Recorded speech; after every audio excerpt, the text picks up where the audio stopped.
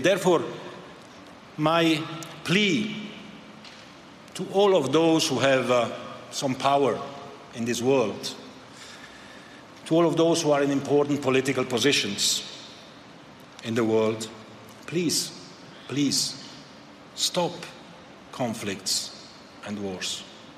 Please, for our children, for our future.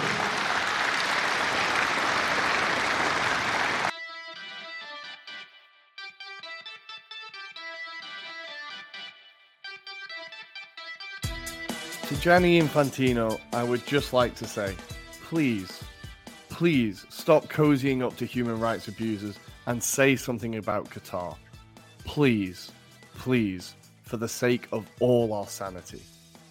Welcome to episode 55 of the Anglo-Italian Pod, ladies and gentlemen. As always, I'm Tommaso and I'm joined by my very good friend and co-host, Mr. Rory. How are we doing? Listeners, Tommy, how are you?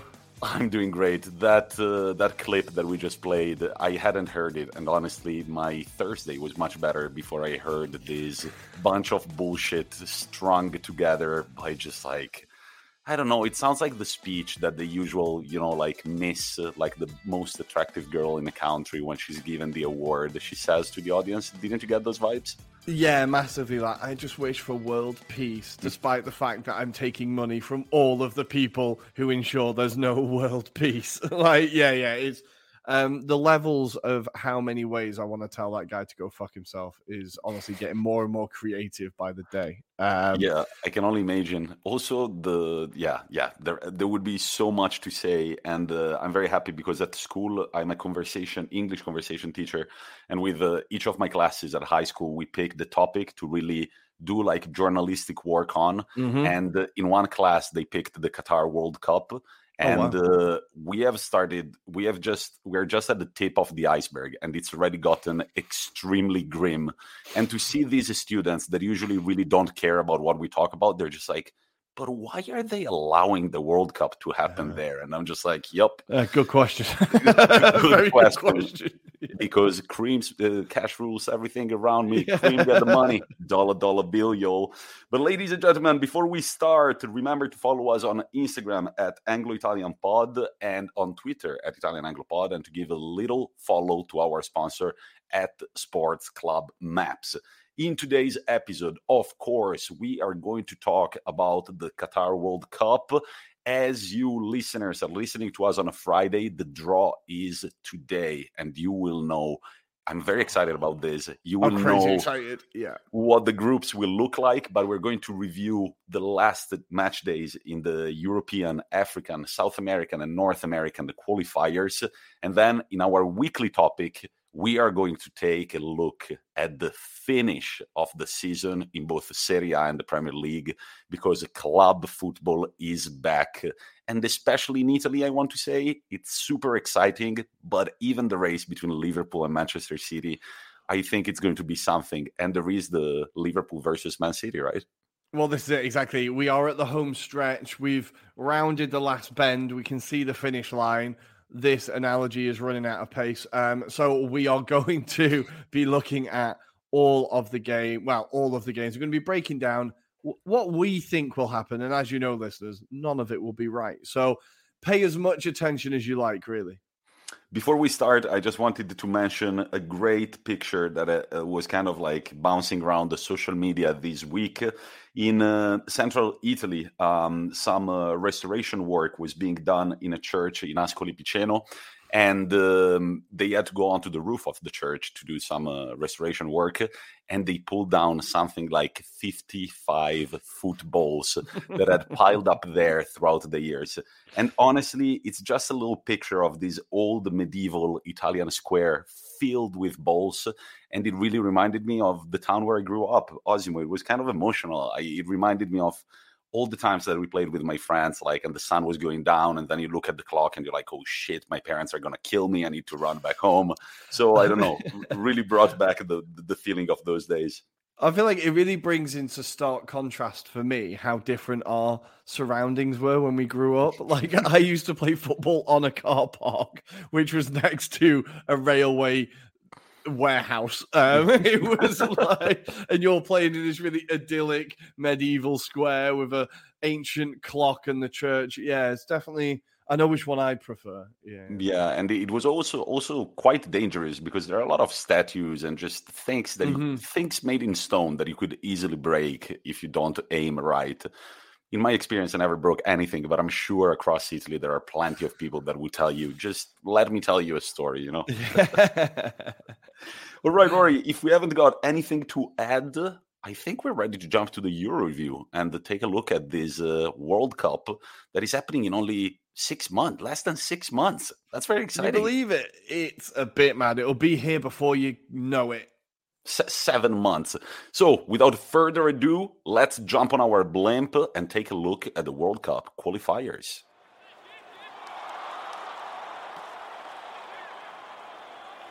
Qatar, Germany, Denmark, Brazil, France, Belgium, Croatia, Spain, Serbia, England, Switzerland, Netherlands, Argentina, Iran, Korea Republic, Japan, Saudi Arabia, Ecuador, Uruguay, Canada, Ghana, Senegal, Portugal, Poland, Tunisia, Morocco, Cameroon, USA, Mexico, and 3 more spots to be decided.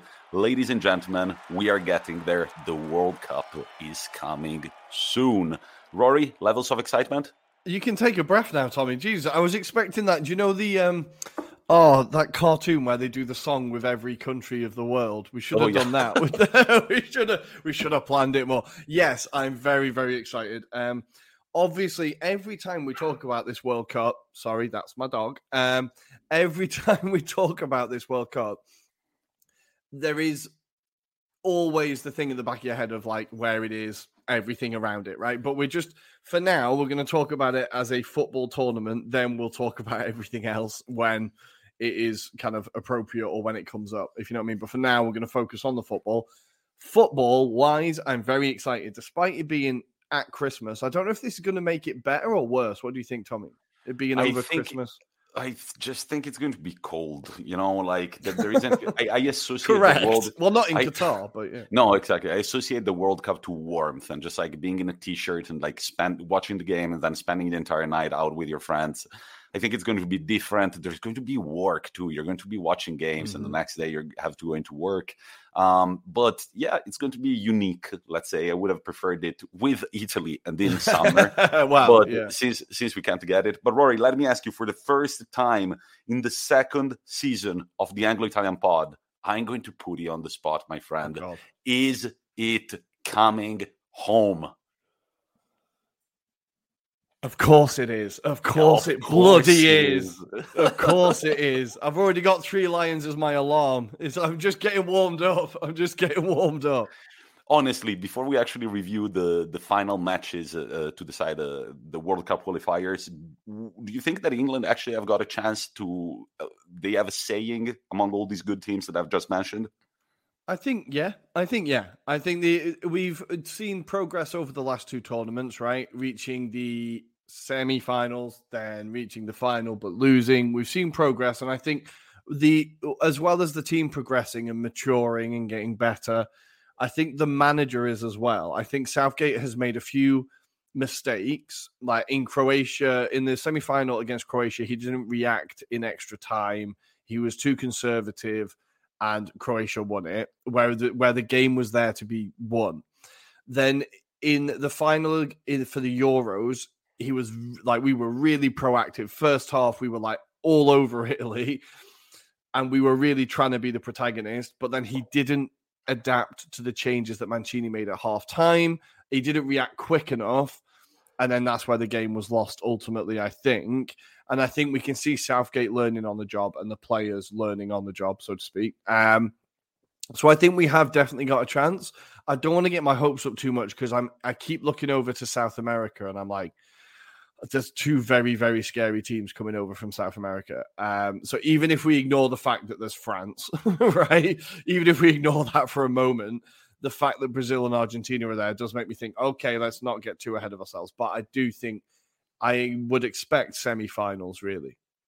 A lot of big names are going to be watching the tournament from the couch of their homes including Arturo Vidal, Mohamed Salah, Marco Verratti, Victor Osimhen, David Alaba, Luis Diaz, Riyad Mahrez, and a name that is, we're going to bring you a stat that is quite crazy, Zlatan Ibrahimovic.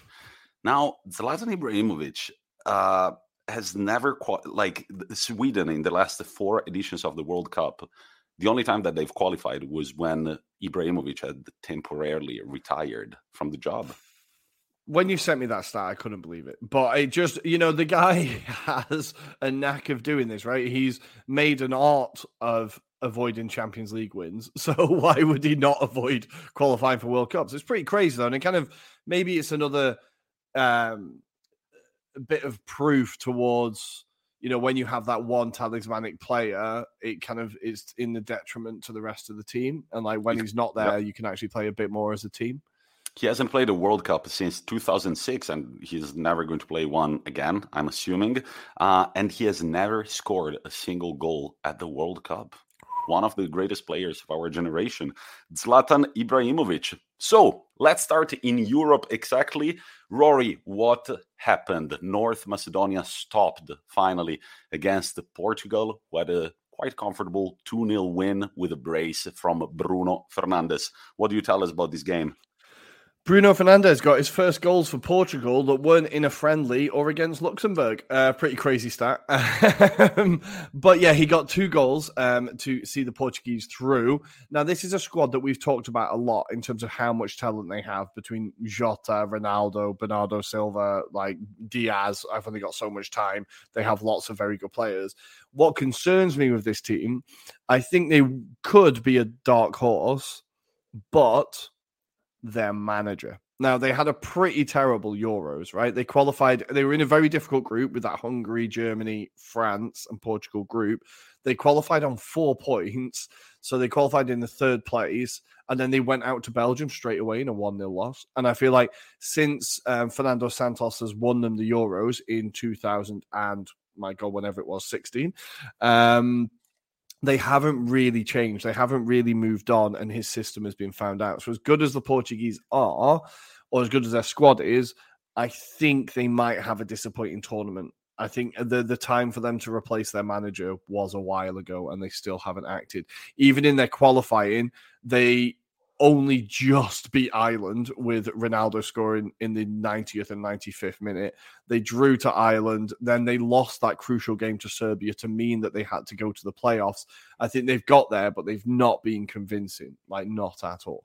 I agree with you. With the squad they have, you would expect something more. And Cristiano Ronaldo hasn't scored for Portugal in 4 consecutive games.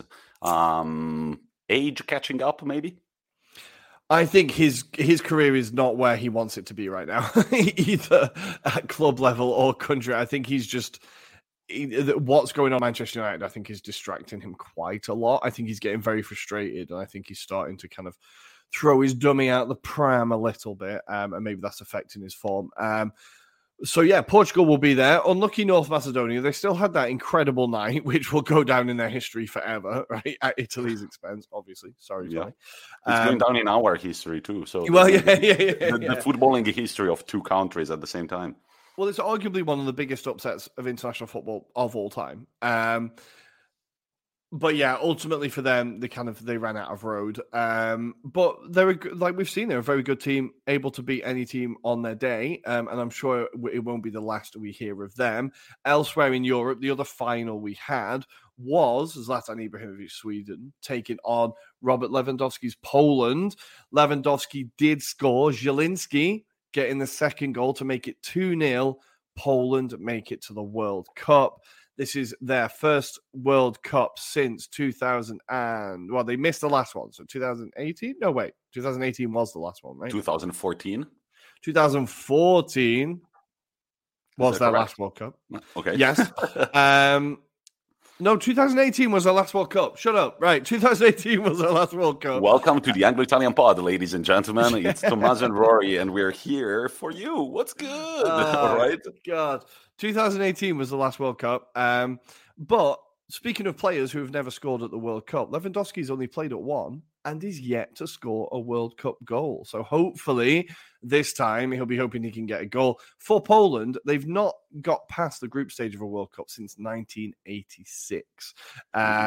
And it's the first time they've qualified for back-to-back World Cups since 2002, 2006. So really good for Poland. They've got the new manager. I'm going to try and say this name right. Czesław Michniewicz. Adam will correct me if that was wrong. He's won the Ekstraklasa with Zagłębie Lubin and Legia Warsaw. He's come in because Paulo Sousa quit, so he could go back to Spain. He was back to South America even, sorry. And he was crying after the match. He was so happy to take his team to the World Cup. And the football they were playing seemed to be much more expansive, trying to pass, a lot more possession-based. And they've got a few young players that you should really be keeping an eye out on. Moder from Brighton, Szymanski from Dynamo Moscow, FM legend, unbelievable player. Kamil Piakowski from Red Bull Salzburg, and Kasper Kozłowski. So there's a really young core of players there. If they can mix it with the Lewandowskis and the Szczesnys, the more experienced players, I think Poland could have a pretty good tournament. But yeah, really happy for my ex-home to be at the World Cup. One of your ex-homes, right? Exactly. Rory the Traveler. One day we shall see also the glorious nation of Kazakhstan at the World Cup. One day the Eagles will rise. One day. Should we cross the ocean and go to South America and then bounce back to Africa and finally North America? Vamos. Let's go to South America where unfortunately my boys of Chile did not make it. Their last two matches in the World Cup qualifiers were 2 losses, a grand total of 6 goals conceded across 2 games and 0 goals scored. We have mentioned it already. The Chilean national team is a dangerous mix of old players and experience and very young players with not that much international experience. It wasn't even close in these last few fixtures. And I think, just like Italy, it's probably a good moment to sit down and assess and try to build on this new generation. I'm very sorry for my Chilean friends.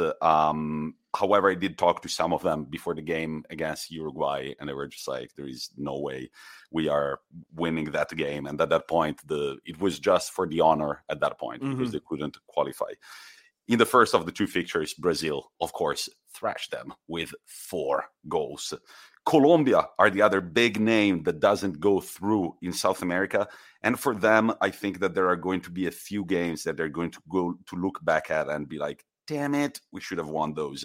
One of which was the 1-0 loss against Colombia. A lot of 0-0 draws for Colombia in the World Cup qualifiers. And it's a shame because I really wanted to see Luis Diaz playing on the international stage. I'm sure they'll be back.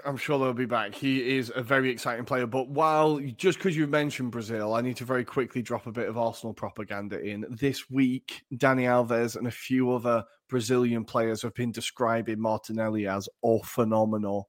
And the only other players they've described as phenomenal are Ronaldo and Neymar. There you go. Arsenal bit done. Look, since we still have to talk about the nation that is going... Actually, let's talk about them and then jump back to Brazil. Peru, with a name that Italians know very well, Ooh. Lapadula, getting the goal that arguably sent them to the playoffs for the World Cup. They win 2-0 against Paraguay with goals from Lapadula and Yotun. However, ladies and gentlemen, if you listen to the previous episode, I have some bad news. I did look for my yellow underwear and I haven't found it yet. I do have some clothes stored in some wardrobes up in here in my living room. I will check, but I might have lost them. In case, I should have a picture from back in the day of the underwear. Oh, lucky us. But look, really, by how do you say in English when something happens at the very last moment? By the scruff of the neck? No, by the skin of your teeth?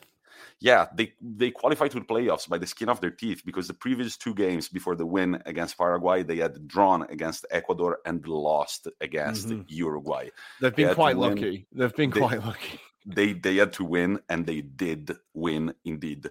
And ladies and gentlemen, I'm going to say it, with Italy missing out on the World Cup, this boy is going to back Brazil all the way. The football they have been playing, going for the underdog, Tommy. Going for the underdog. Look, I mean, they haven't won a World Cup in 4 editions. They are the only nation to never miss on a World Cup, aside from being the one with most World Cup titles with 5. And look, the football that they are playing is just sexy. It's everything that an impartial football fan wants to see.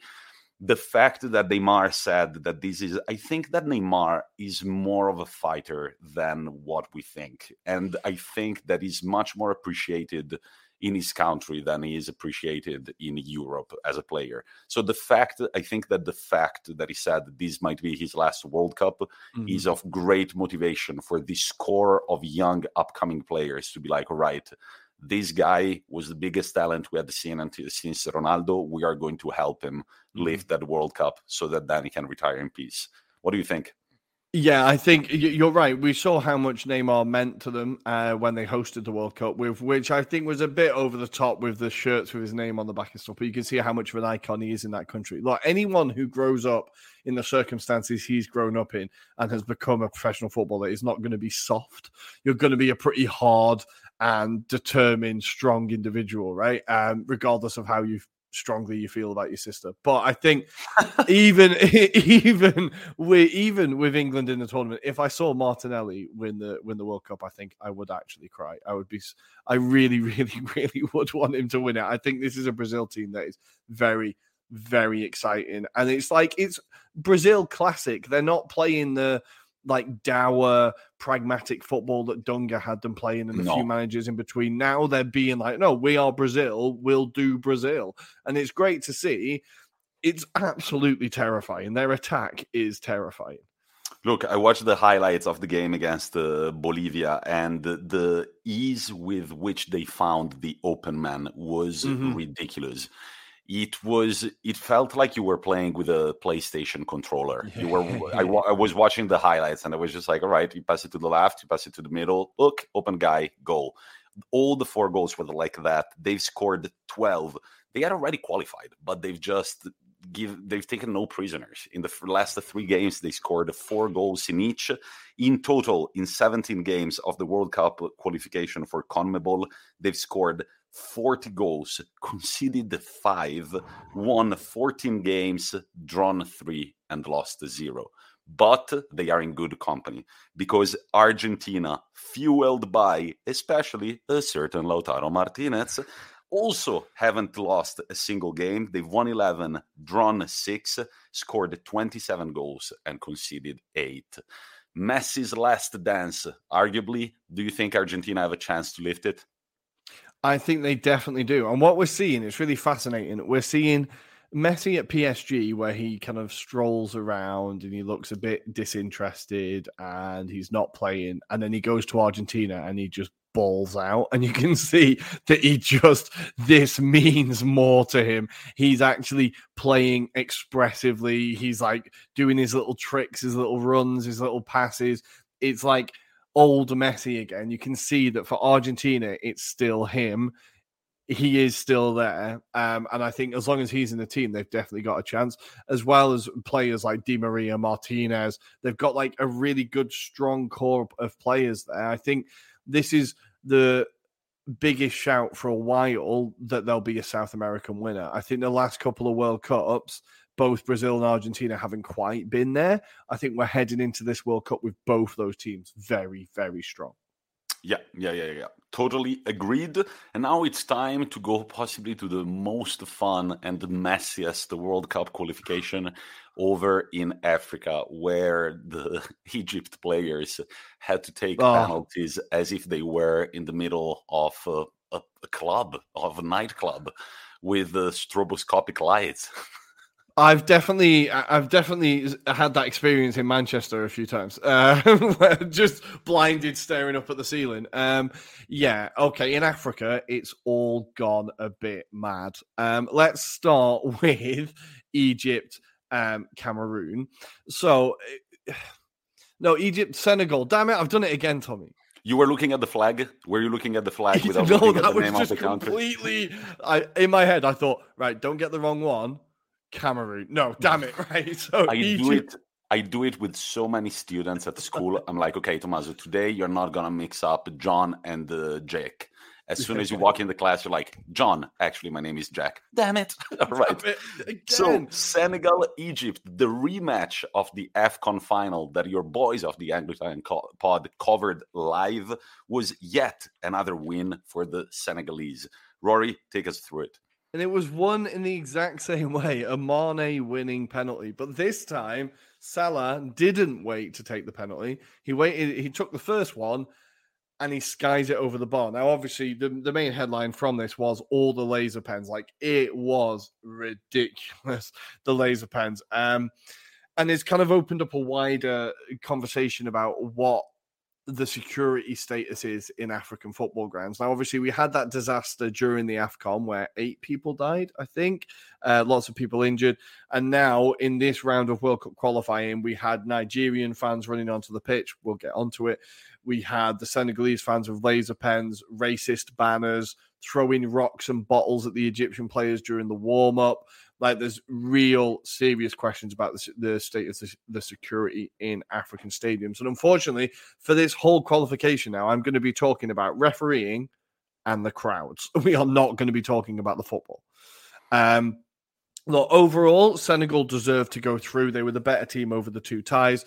Carlos Queiroz refuses to play football that isn't the most cynical football I've ever seen in my life. If he could have 10 seconds of the ball in play over 90 minutes, that would be his wet dream. Like, he is the most cynical manager. I'm sorry, Salah, but I'm incredibly happy Egypt aren't there, because it means it's 3 games in the World Cup that aren't going to be ruined. Like, they just play terrible football. Whereas Senegal, I think there's an argument that they are one of the greatest African teams, or one of the best African teams we've seen coming into a World Cup. Now, not only do they have arguably the best goalkeeper in the world, they've got one of the top 2 centre-backs in the world. Mm-hmm. They've got one of the top strikers in the world who's won everything. Mm-hmm. And they've got a core of players around that who are incredibly good. I think this is an African team that is, if you think of the great African teams, you think of the 94 Nigerian team, or you think of the Cameroon team in 90, the Algeria team in 86. But I think this Senegalese team, they have a lot of players at their peak, and their peak is also at the peak of the world. It's not like Kanu, it's Mane, if you know what I mean. It's not Joseph Yobo, it's Koulibaly. Like, they've just got that extra bit. And I think this is a team that could really, really go far in the tournament.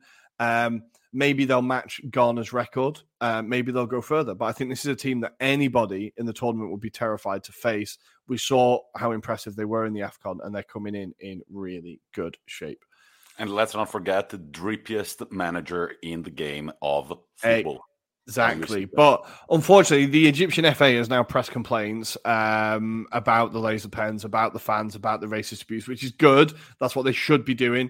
But CAF have had a busy week because they've also got complaints from Algeria. So, Algeria, I'm really sorry, Dean Ami. I'm really sorry. I really looked like you were going to go through, and I thought you'd do it, but they lost 2-1 at home to Cameroon, ultimately losing on away goals.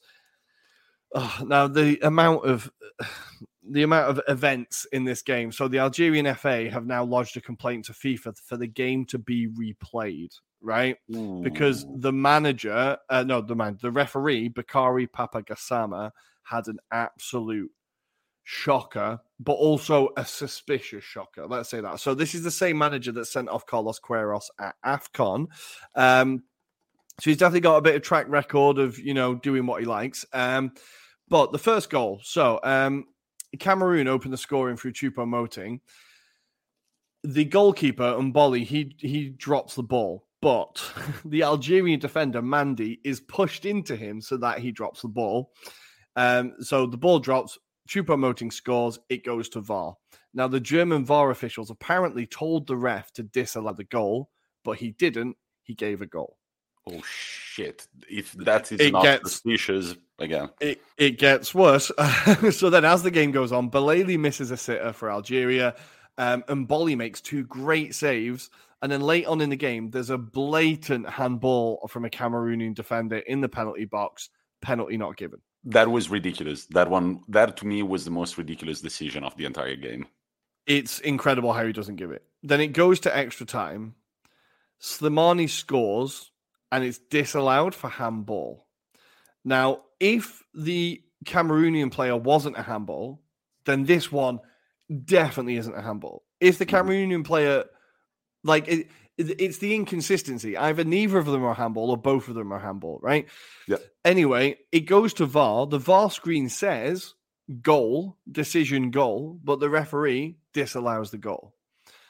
Then, as the game goes on, Algeria defend terribly, and Toto Akambe scores in the 124th minute of extra time. There are question marks over whether 4 minutes extra time was a bit too much. Having not watched the entirety of the game, I only watched the second half. I think 4 minutes was quite generous. Cameroon go through. Congratulations to Cameroon, but maybe the game will be replayed. There is precedent for this, because in 2018, South Africa versus Senegal was replayed as referee Joseph Lamptey of Ghana was banned for life after it found out he'd been match fixing. He awarded a non-existent penalty on Koulibaly. And then the game was replayed. Senegal won, and they went to the World Cup. So there is precedent for it. I think this one might rumble on for a while.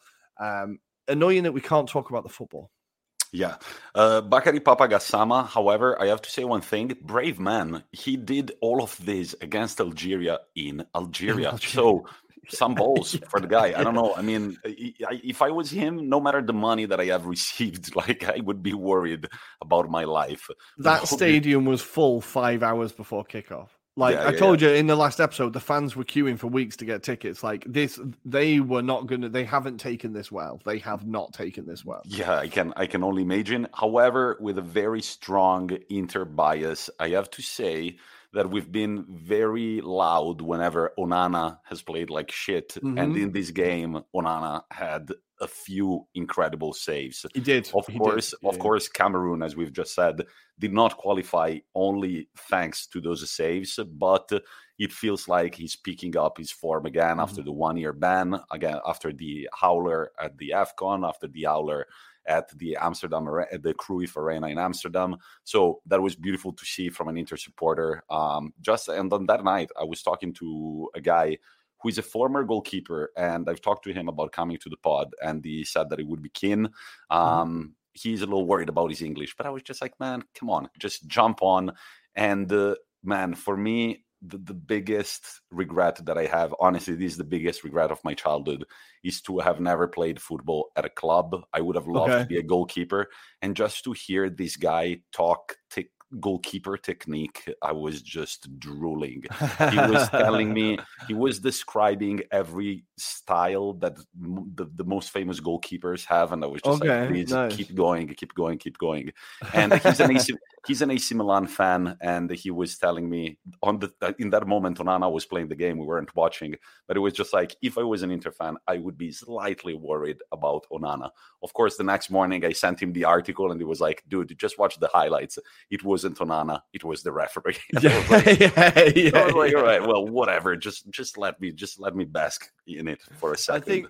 I think the attribute on Football Manager is eccentricity, and I think Onana's eccentricity is quite high. He does just do what he likes every so often. But the last game we're going to talk about in Africa is, of course, the Jollof Derby. It was finally settled with a 1-1 draw, and Ghana win on away goals, because away goals still count in CAF. And Captain Thomas Partey for Ghana sees his team through. He has now played 6 games as captain. He's scored in 5 of those games, and 3 of those goals have come from outside the area. He is yet to lose as captain. Please bring some of this goal-scoring form to Arsenal, Thomas, especially from outside the area. The place is going to explode when you finally ping one into the top corner. But he opened the scoring. Troost-Ekong penalty for Nigeria leveled the scores. But with the away goals rule, Nigeria needed to push for that extra goal. Osimhen had a goal disallowed for, honestly, the ref could have taken his pick on what event he wanted to disallow this goal for. There was 2 fouls in the build-up and arguably a handball from Osimhen as he went through. So it definitely was a disallowed goal. But he also seemed intent on only scoring a worldie. He kept just trying bicycle kicks and overhead kicks. Mama, just concentrate on getting the ball in the net. Like, I love it. I love your spirit, but just maybe a straightforward header would have got the job done. And the Nigerian fans took it with philosophy, right? They were like, we didn't qualify for the World Cup. Alas, it will be the next one, right? And they just left the stadium in orderly fashion, clapping their team exactly. It was all very, very graceful in this derby. It descended into absolute chaos. There was a pitch invasion at the end. The fans smashed up the dugout. The Ghanaian fans had to be escorted out of the stadium and escorted onto a plane, basically. They were just taken out of the country straight away. Some really awful stories. The police had to use tear gas eventually to disperse the crowds. There was a story of a Zambian doctor who was working for CAF who was beaten to death, apparently. He was having health problems and he was rushed into an ambulance. He was attacked by the crowd.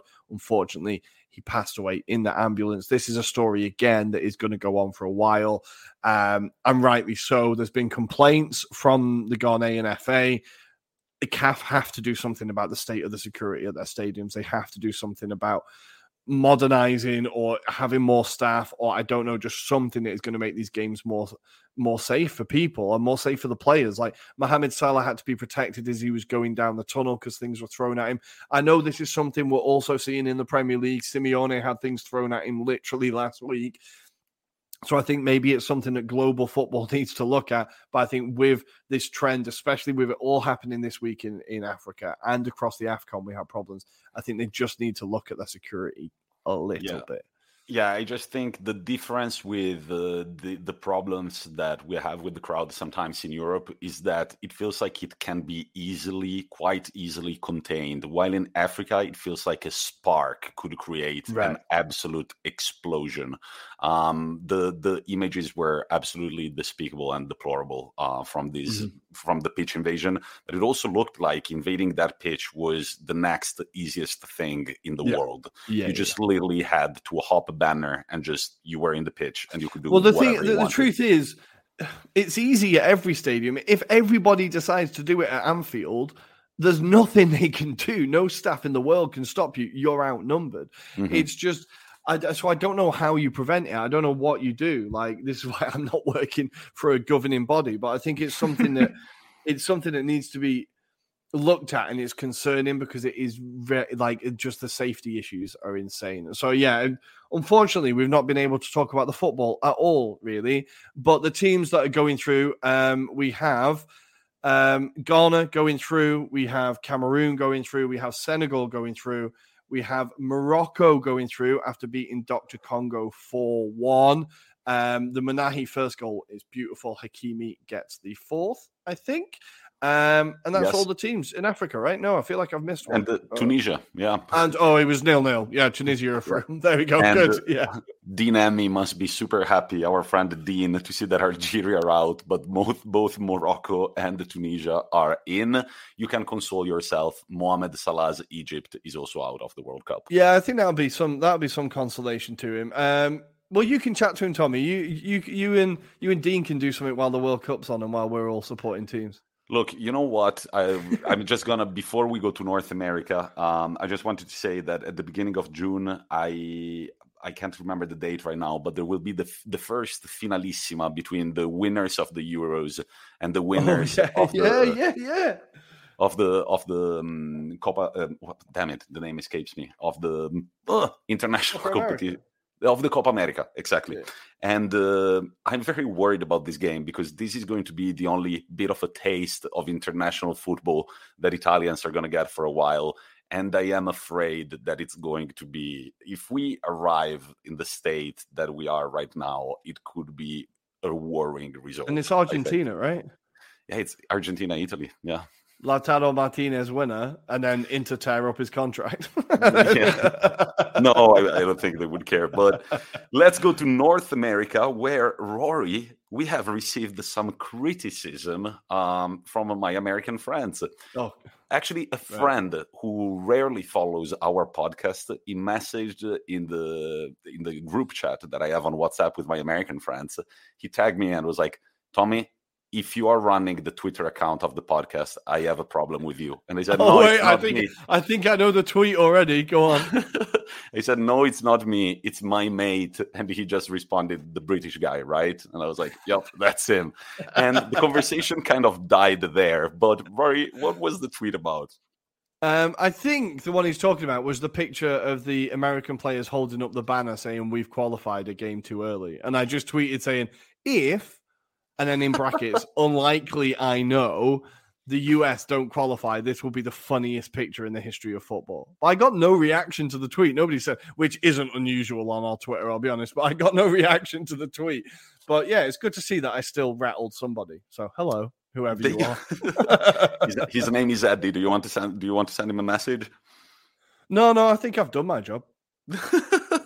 Great. The United States, hey, they thought they had qualified one game too early, but then it's cocky. Like it's very American. It is cocky, and they lost their last game against Costa Rica 2-0, goals by Vargas and Contreras in the space of 8 minutes in the second half. But the United States still managed to clinch the third spot and go directly to the Qatar World Cup. Mexico win their last match against El Salvador 2-0, and Canada finished top of the group on even points with Mexico.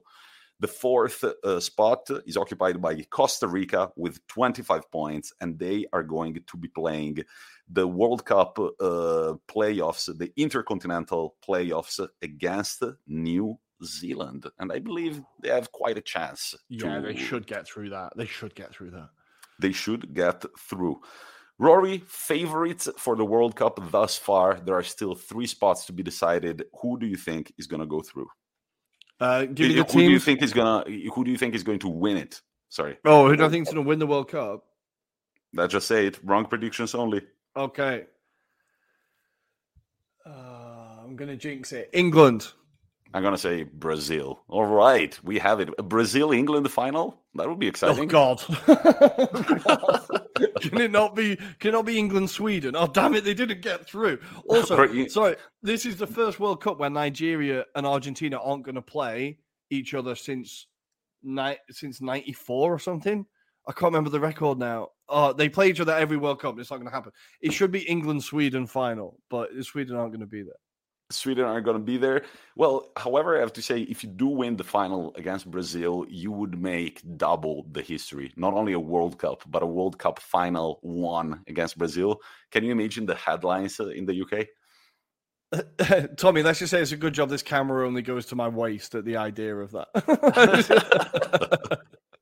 Great. So by the time you're listening to this pod, probably you will already know the World Cup draw. So the official groups, what they will look like. Spoiler alert, Italy is not going to be there. However, there are some rumors that Iran might be disqualified. That, in my opinion, it's utter bullshit.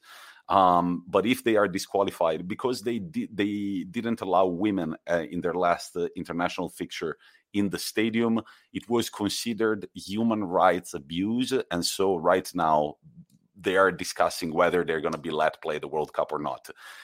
Upon seeing how much human rights abuse there is all over the place in this next World Cup. Oh, God, I don't want to put my foot in it. I'm not going to have a fresh take on that. I think it's... Yeah, there are plenty of other human rights abuses. I'm not minimalizing that one. No, me neither. But there are plenty of others that maybe FIFA should be paying more attention to. Yeah, I agree 100% with you. I'm saying exactly the same thing, and I feel like if I try to add more words, I'm just going to dig a hole for myself. So let's just jump to our weekly topic. If we are done with our World Cup qualifiers, there is one last thing to say. Rory's giving me hand signals, smoke signals. What's the problem? Just very, very quickly, we need to talk about the record has been broken for the attendance of a women's football game in the Women's Champions League, Barcelona versus Real Madrid. It was a 5-2 win for Barcelona, 8-3 on aggregate. And guys, you need to check out these goals. There was 2 goals in particular that absolutely blew my mind. The goal from Zornoza for Real Madrid, where she scores from about 50-odd yards out, and Claudia Pina for Barcelona, a beautiful chip to the far post. But honestly, the first 4 goals, not including the penalty, are all ridiculous goals. It was a really great game. Unbelievable to see the Nou Camp full. I've seen all the accounts I follow, like the report on women's football, Her Game Too, lots of great accounts just saying this is a huge moment. And companies like DAZN have just done so much for the women's game of like publicizing it, making it like giving it that first step up that it needs for it to be like on a level pegging with the men's Champions League. Also, if you haven't sat and watched this Barcelona team, they are one of the greatest football teams on the planet. They are unbelievable. The football they play is beautiful. Putellas, they've got so many great players. I've sat and watched a few of their games, and it's always entertaining. And Arsenal are really good at women's football, so that's nice as well. Yeah, and it's just fun, I think, if honestly we get to the same level of following, it would be fun to have 2 national teams to support with the same spirit that you would support your men's national team. So maybe we can qualify for the World Cup with much more ease. And twice the disappointment for English fans. Yeah, exactly. So, Rory, what are we going to discuss in the weekly topic? In the weekly topic, we are going to talk about the last leg of the seasons. We're going to talk about the title races, the top 4s, and the relegations. Let's do it.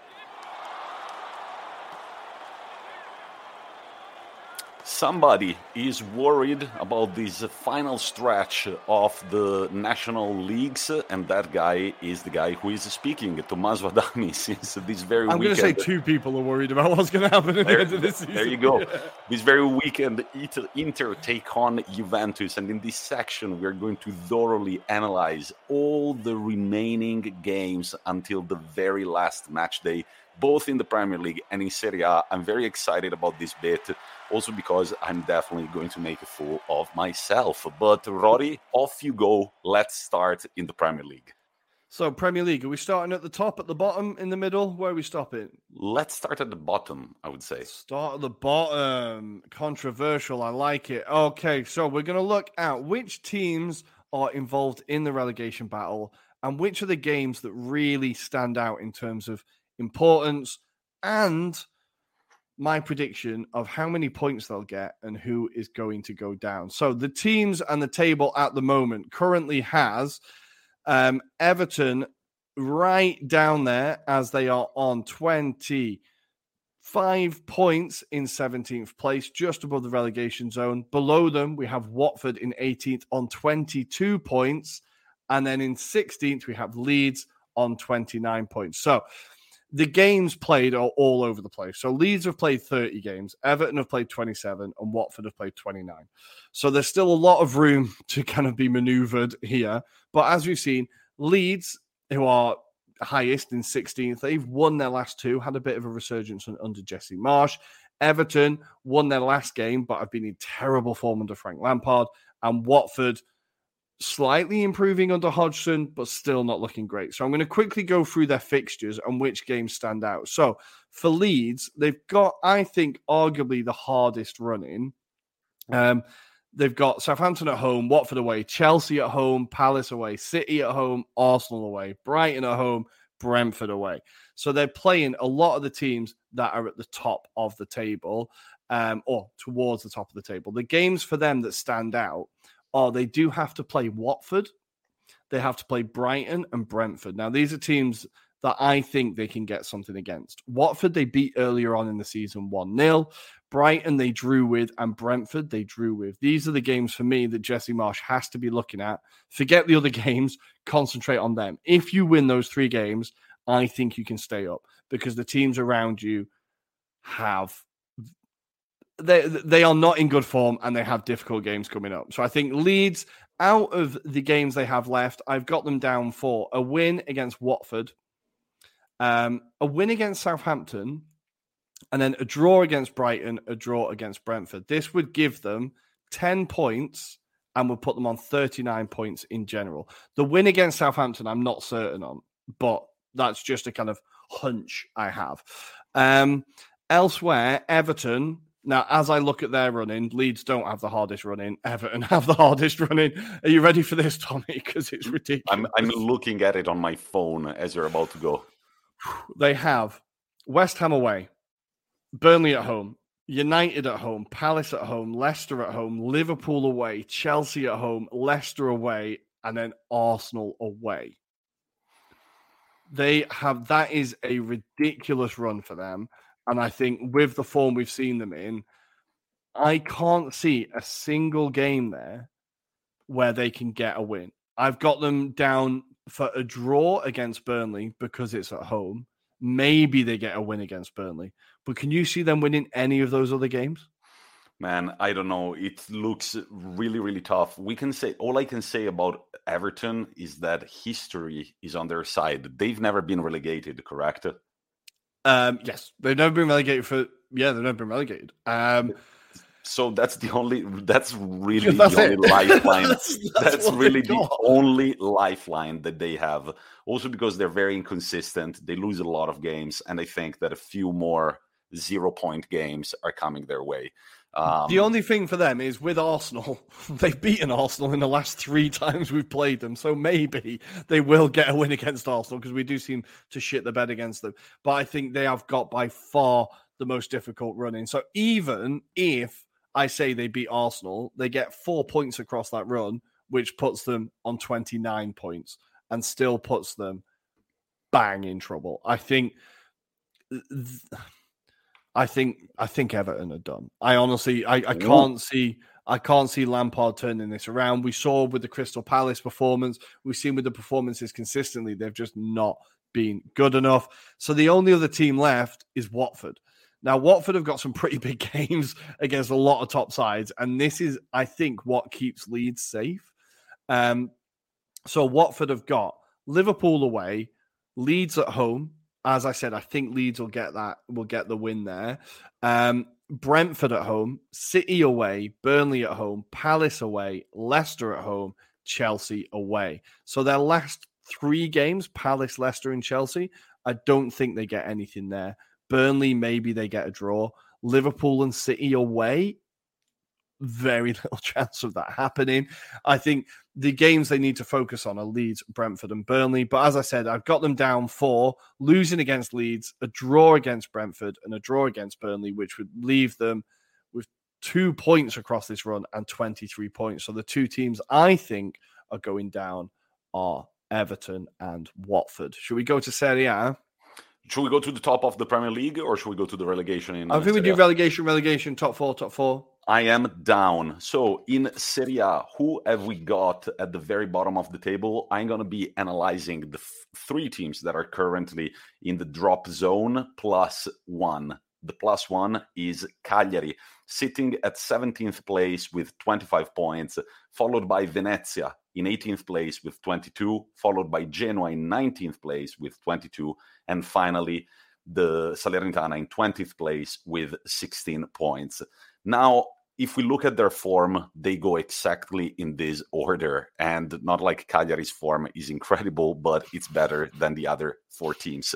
However, it's very exciting because there are going to be 4 direct matchups in this relegation battle. Oh. The easiest, so to say, is for Cagliari. The toughest run is for Salernitana, who have also got 2 games in hand, and so they will have to play. 2 games more than their opponents. My prediction is that Cagliari are gonna make it. They're gonna stay in Serie A, and Venezia, Genoa, and Salernitana are gonna go down. Now, let's see what the games are. This match day, we've got Udinese Cagliari, Spezia Venezia, Verona Genoa, and Salernitana Torino. And unfortunately for Salernitana and Genoa, I just see a lot of losses. Cagliari, the only very big game that they have is against Juventus, which is in 2 games. Then we've got Venezia Udinese, Genoa Lazio, and Roma Salernitana. And here again, I cannot see Genoa and Salernitana getting anything. However, Venezia against Udinese, they could get a point maybe, or even a win. Who knows? Then it's followed by Cagliari Sassuolo, Fiorentina Venezia, AC Milan, Genoa, and Sampdoria Salernitana. This is, again, Sampdoria are starting to look better. I don't see Genoa and Salernitana getting anything. Cagliari Sassuolo, this could be also another loss for Cagliari. And then we've got the first game in hand for Salernitana, which is going to be against Udinese. However, here it gets very tough for Salernitana because in the matter of 7 days, they're going to play Udinese, Fiorentina, and then there is the first important direct matchup against Venezia. Before this game in hand, we have Genoa-Cagliari, which is another direct fixture, Venezia-Atalanta, and as I've already said, Salernitana-Fiorentina. We then proceed with Cagliari-Verona, Juventus-Venezia, Sampdoria-Genoa, and Atalanta-Salernitana. But it really kicks off in the final 3 match days of the season, because in the second to last, we've got Salernitana versus Cagliari, and on the very last match day, we've got Venezia against Cagliari. So Cagliari have got 3 direct matchups against their direct opponents. If they make, if they make 6 points in those 3 games, they are safe. So I think that that's the unfair advantage, we could say, that Cagliari have over their opponents. There is also a team that if you follow Serie A, you might be yelling at me for not considering, which is Spezia. But Spezia are 4 points over Cagliari, and I think that if they manage their energies well, they get a few clutch wins, they should be safe. So my final prediction is that Cagliari stays up, Venezia, Genoa, and Salernitana go down. And if Venezia go down, honestly, I will pop a bottle of champagne because it's been long due that they just sit in Serie B for a second and they think of how to rebuild their team. Very fair. Very, very fair. Okay. Time to do the top 4 in the Premier League. Let's do it now. I have tried to be as objective as possible. I sat down and looked at the form. I sat down and looked at the head-to-heads against each other, and I looked at it objectively, and I have Arsenal making top 4 by 1 point. And this is that I'm already thinking, I've said that we're going to draw at Chelsea, and if we lose that, then we're level on points with Tottenham. This is going to be super close. So I'm going to very, very quickly go through the games that we have and how it's looking. So the 3 teams that I'm taking into consideration for the top 4 are, of course, Arsenal, Tottenham Hotspur, and Manchester United. Now, Arsenal have arguably the hardest running. As I looked at the fixtures, I was like, oh, damn, there's a lot of games here which are actually pretty rough. The next 3 games, we've got Palace away, Brighton at home, and Southampton away, which on paper look okay, but Palace, we've drawn 4 out of the last 5 games against. This is a team that we have struggled against. Then Brighton, we lost at home against them last season, but we did beat them this season. And then Southampton, whenever it comes to a key game against Southampton, I always get flashbacks to 2015. We were top of the table. They hadn't won in 10 games, and we lost 4-0. So I never feel confident going to Southampton.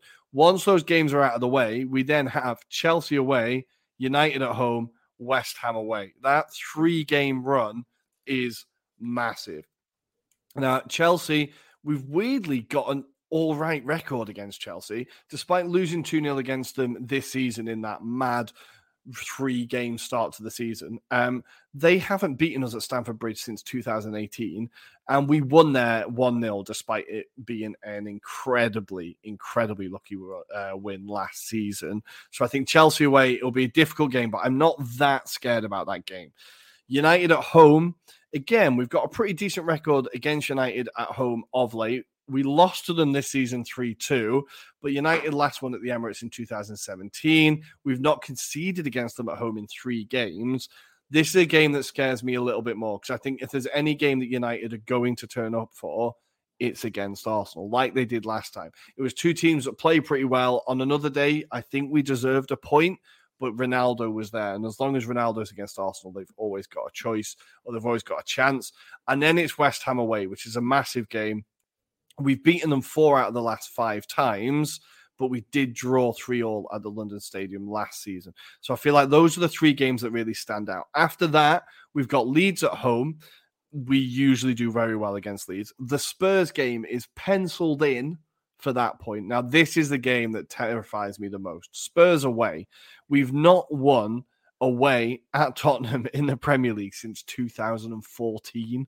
Thomas Rosicky got the goal in a 1-0 win. This would be like a huge mental hurdle for the team. This would, like, if we got a win there, it would be like a massive ticked box of like, we can do this. I've got us down for drawing. I think we'll get something. I'm just not confident we'll beat them. Then the last 2 games at the end of the season, we have Newcastle at home and Everton at home, which on paper, should be straightforward games. But as I said, Everton have beaten us the last 3 times we played. Now, across that run, I've got us getting 20 points, which is maybe a bit optimistic, which would put us on 74 points. So for the big games, I've said that we get a draw at Chelsea. I'm still questioning that one. I've said we draw to United at home, we draw to West Ham, and we draw to Tottenham. So even without winning any of those games, the big games, I still put us on 74 points. For Tottenham, they have Newcastle at home, Villa away, Brighton at home, Brentford away, Leicester at home, Liverpool away. Those are the 2 games that I think are quite tough for Spurs.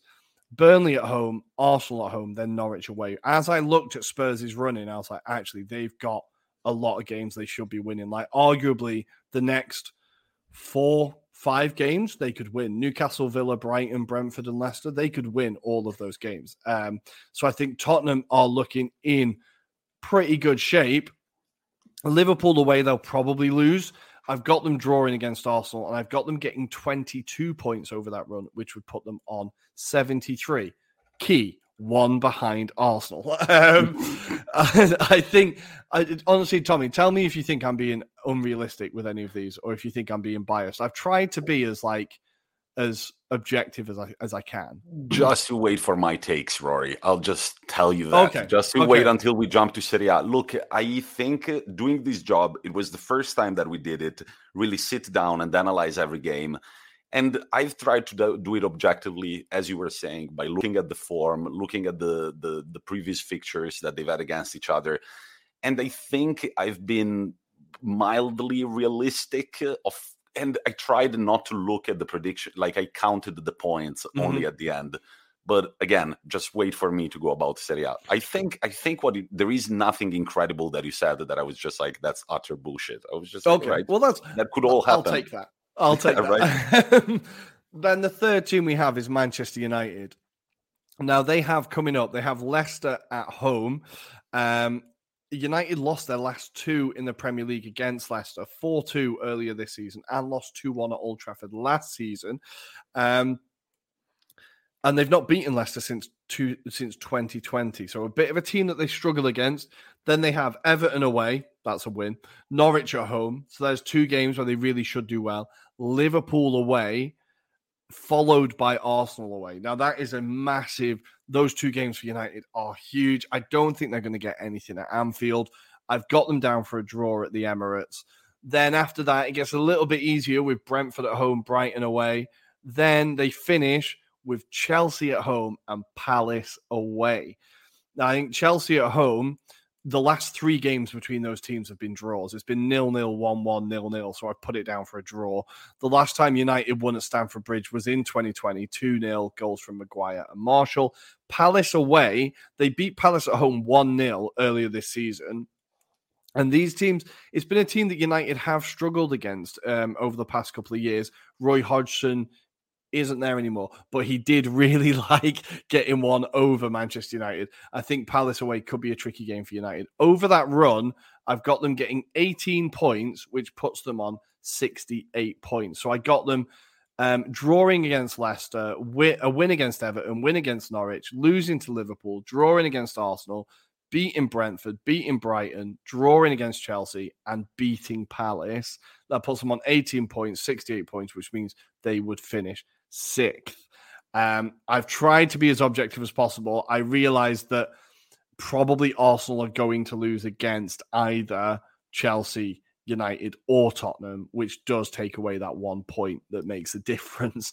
But I think our goal difference at the moment, we're already looking at goal difference, is 2 goals better than Tottenham. So I don't know. Basically it's going to be close.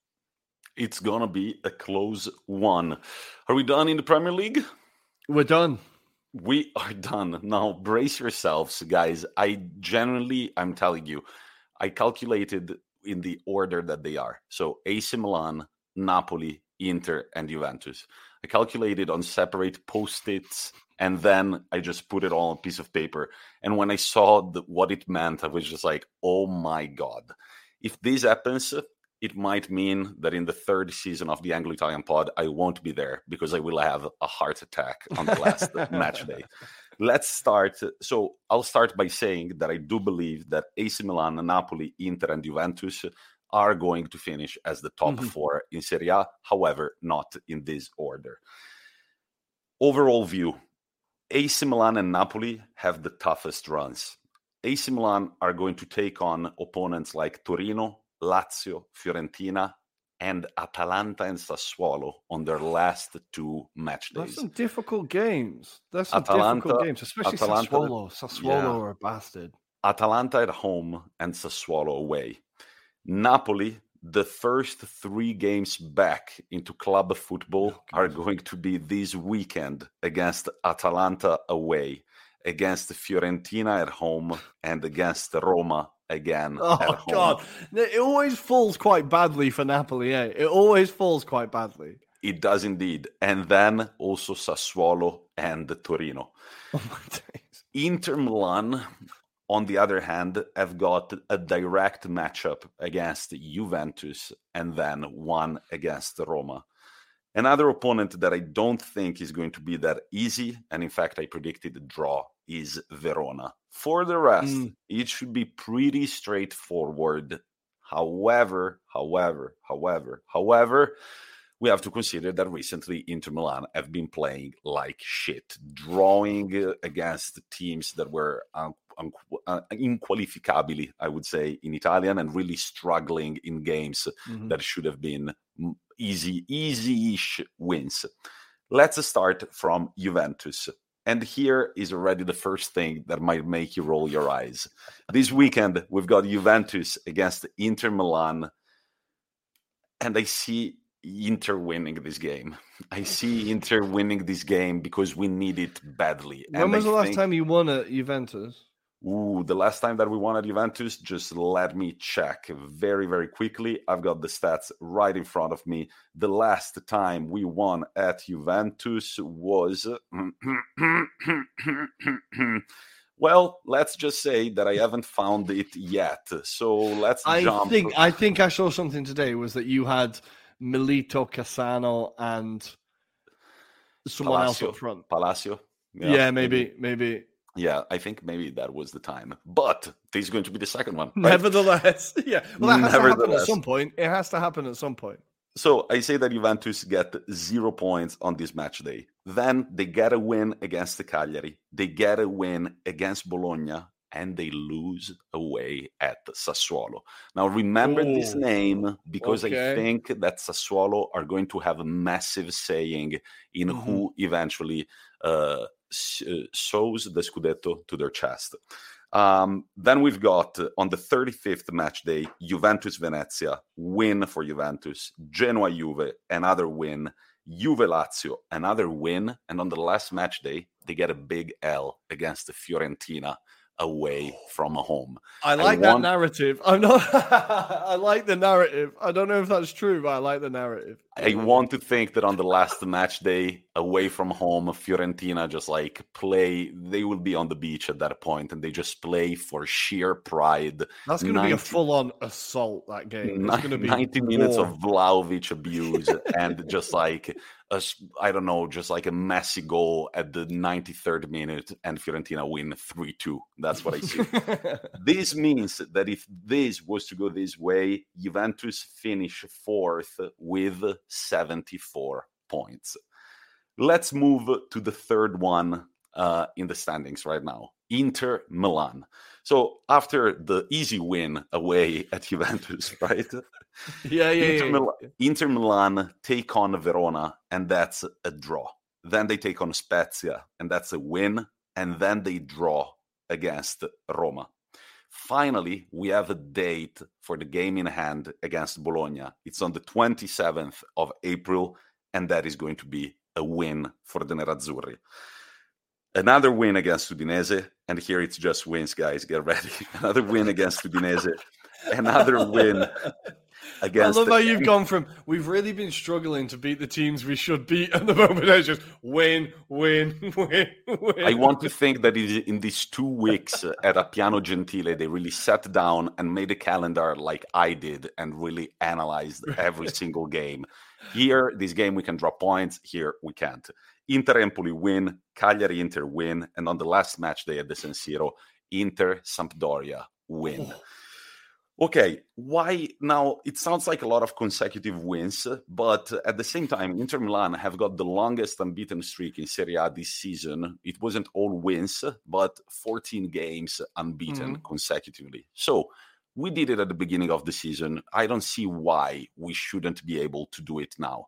I do believe that slump that we went through was just a bad period of things not working out. And I really want to think of these players coming back from international duty with like, all right, we are going to the World Cup. We're not going to the World Cup. Now I can commit fully to my club. Inter finish with 83 points, but I'm not going to tell you about Napoli and Milan yet. Let's leave it for the very end. We've got Napoli then. Napoli take on Atalanta on the next game. So this very weekend. And I think that's going to be a draw. Then they take on Fiorentina and Roma at home. And I think that those are going to be 2 wins. They also win. They also win away against Empoli. They win at home against Sassuolo. They draw against Torino away from home. And then they win. I'm not sure about that one, but okay. And then they win against Genoa on the penultimate match day and against Spezia away from home on the last match day, which puts them at 83 points, even with Inter Milan. Okay? I think the only one is Torino, because I think they've been terrible. The only one, I think, is Torino. But Torino, man, Torino have a good defense. It's difficult to score against Torino. And I think Torino are going to put up a bit of a fight. So we said Juventus in 4th place with 74, and then we've got Napoli and Inter on even points with 83, which would put Inter ahead because they did win the game against Napoli. Convenient that, yeah. And finally, let's get to AC Milan. And keep in mind that AC Milan, if they were to finish on even points with Inter, for example, they would win the league, okay? Because they have that direct win. And also against Napoli, same thing. They would have the direct win. So if they finish on even points, they've got that card up their sleeve that they can play. However, I was analyzing AC Milan's form, and their longest winning streak this season has been 3 games. They are on it currently. Okay. They are on a 3-game winning streak, and I think they are going to extend it this very weekend with a win at home against Bologna. Then they draw away at Torino. Again, I think that Torino is going to...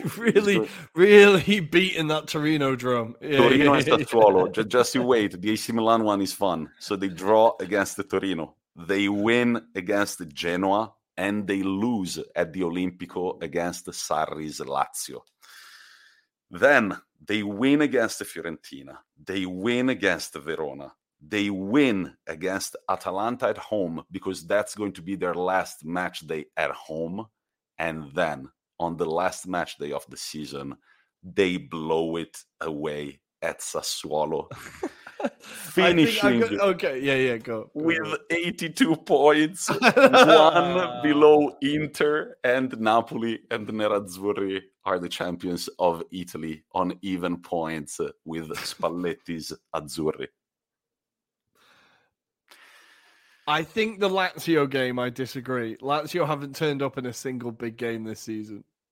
That will be the first one, bud. Okay. I suppose they have to win one of them, right? They have to win one of them. Yeah, I don't know, guys. I don't know. Look, exciting times. If it goes to the last match day with AC Milan, Napoli, and Inter all playing for the title, I'm going to buy a defibrillator. You know, the thing that jumpstarts your heart in case you have a heart attack. I look, if I don't know, it was the first time that I broke it down like that, and I started from AC Milan and I went to Inter. I think that Inter owe it to their fans and to the club to just go on a steady streak a little bit. Mm-hmm. I think it's going to be close. It's going to be close. I think it's going to be that close. I just don't know if it's going to be that close in that way. I think it's going to be close. And AC Milan also have blown a 7-point lead at the beginning of the season. Let's not forget that. But it's the Anglo-Italian pod. Wrong predictions only. This was my 2 cents. Actually, more than 2 cents. It was pretty detailed. This is my €1, my €2. Oh, you spoil us. On the end of the season, let's see. It all kicks off this very weekend with Inter against Juventus. Shall we take a look at the Premier League and the Serie A fixtures this very weekend?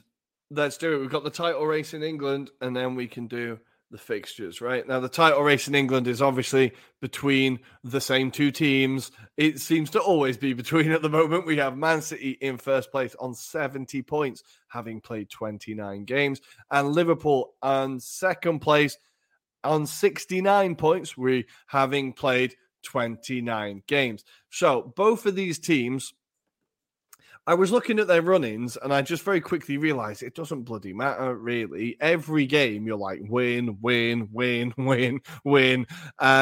So for Liverpool, they have Watford at home, win.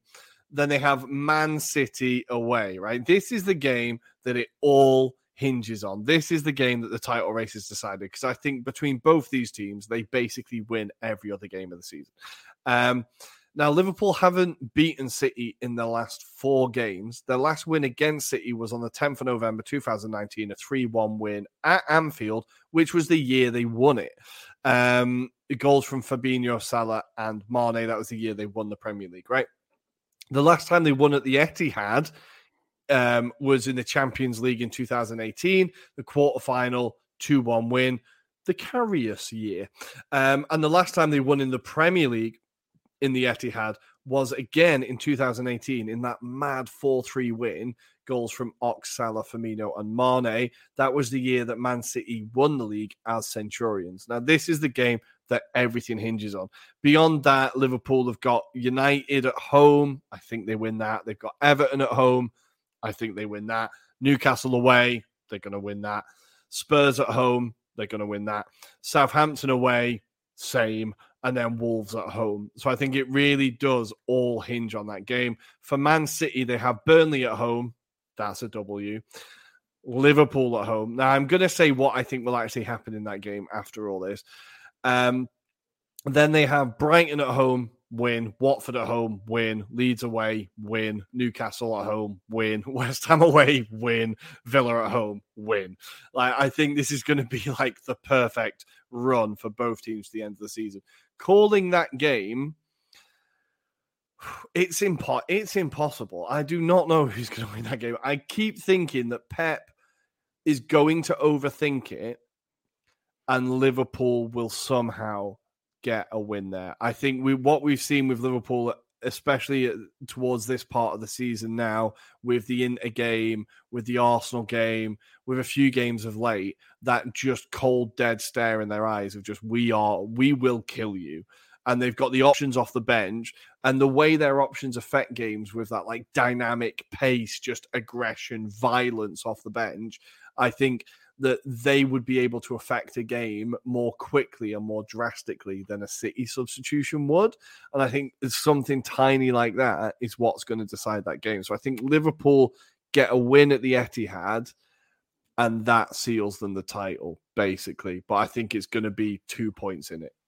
Yeah, I agree with you. I think Liverpool are going to make it at the end. As you were saying, I was thinking the same thing. They don't even need to play for 90 minutes. They just need that 20 minutes from the 70th to the 90th to turn the game around, catch the opponent off their guard, and they're through. So I think. But on the same hand, I think I almost forget how good City are.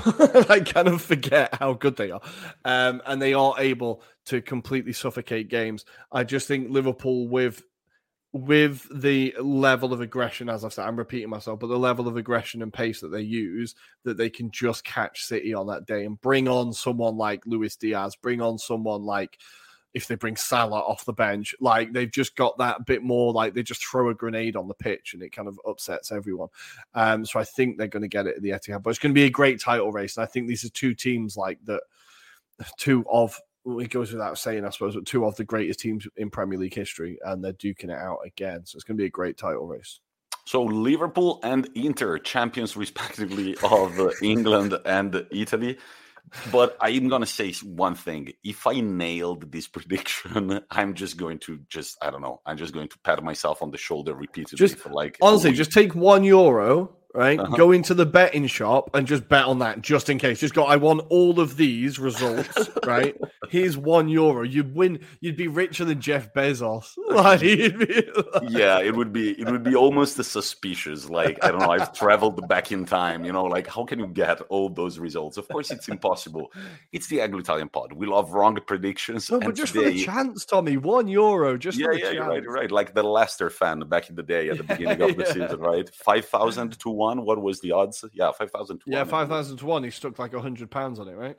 All right, quickly, we are going to preview the games in Serie A and the Premier Leagues. And the Premier League, it's only one still. Let's start in Serie A. We have already seen some of the games. It all kicks off at 3 p.m. Central European time between Spezia and Venezia. Very interesting game looking at the drop zone. And then at 6 p.m. we've got Lazio Sassuolo, 8:45 Salernitana Torino. Busy Sunday, it kicks off at 12:30 with the Tuscan Derby, Fiorentina-Empoli at 3 p.m. Atalanta-Napoli, this should be a good one. And also Udinese-Cagliari, 6 p.m. Sampdoria-Roma, and at 8:45 Juventus-Inter-Milan. On Monday night, we've got Hellas Verona-Genoa at 6:30 p.m. and it all wraps up with Milan-Bologna at 8:45. What have we got in England, Rory? In England, we have a big weekend. It kicks off on Saturday at, let's do Central European time, let's just call it. On Saturday at 1:30, we have Liverpool taking on Watford. That is followed by the 4:00 kickoffs of Brighton versus Norwich City, Burnley versus Manchester City, Chelsea versus Brentford in a West London derby. I think Brentford is West London, can't remember. It's London. Leeds, I don't know where, but it's London. It is London. It's definitely London. Leeds versus Southampton, a Black Country derby with Wolves taking on Aston Villa. That was a great game earlier on in the season. Wolves snatching a 3-2 win at the death from being 2-0 down. So that could definitely be a game to keep an eye on. And then the late game on Saturday, Harry Maguire, fresh from being booed by all the England fans, is going to have Leicester City fans turn up to probably boo him. That is at 6:30 on Saturday, Manchester United, Leicester City. That is going to be a very good game. Then on Sunday, we have West Ham taking on Everton at 3:00, Tottenham taking on Newcastle at 5:30. And then on Monday, we have Crystal Palace taking on Arsenal at Selhurst Park. Some big games. I'm kind of gutted I have to wait till Monday to watch Arsenal, I'll be honest. But it gives us a bit more rest. That is the Premier League this weekend. Enjoy, guys. And we're going to send you off with a quote that I thought was particularly fitting, considering what I said 1 week ago on this very podcast. Giampiero Ventura was interviewed by Le Iene, an Italian TV show, and he spoke out about the situation and the state of the Italian national team. It goes like this. 4 years ago, for everybody, it was one man's fault and one man's fault only. And that man was me. Today, it's clear to everybody that the system is flawed. I've been living with this pain within me for 4 years. And the last Thursday, with the defeat against Macedonia, that pain came back stronger than ever. Winning the European Championship was just a smoke bomb over the problem. Our system is late. We are very short-sighted. And that's also the reason why we got out at the World Cup group stages, both in 2010 and in 2014. As an Italian and as a supporter of the Italian national team, I am happy that Roberto Mancini is staying as the team manager. However, it's about time that the system is revolutionized. I do agree with you 100%, Giampiero. We are going to talk to you again on Monday night with our live stream on YouTube and Twitch. Remember to follow us on Instagram at Anglo-Italian-Pod and on Twitter at Italian Anglo-Pod. Have a good footballing weekend and Forza Inter. Let's go, boys!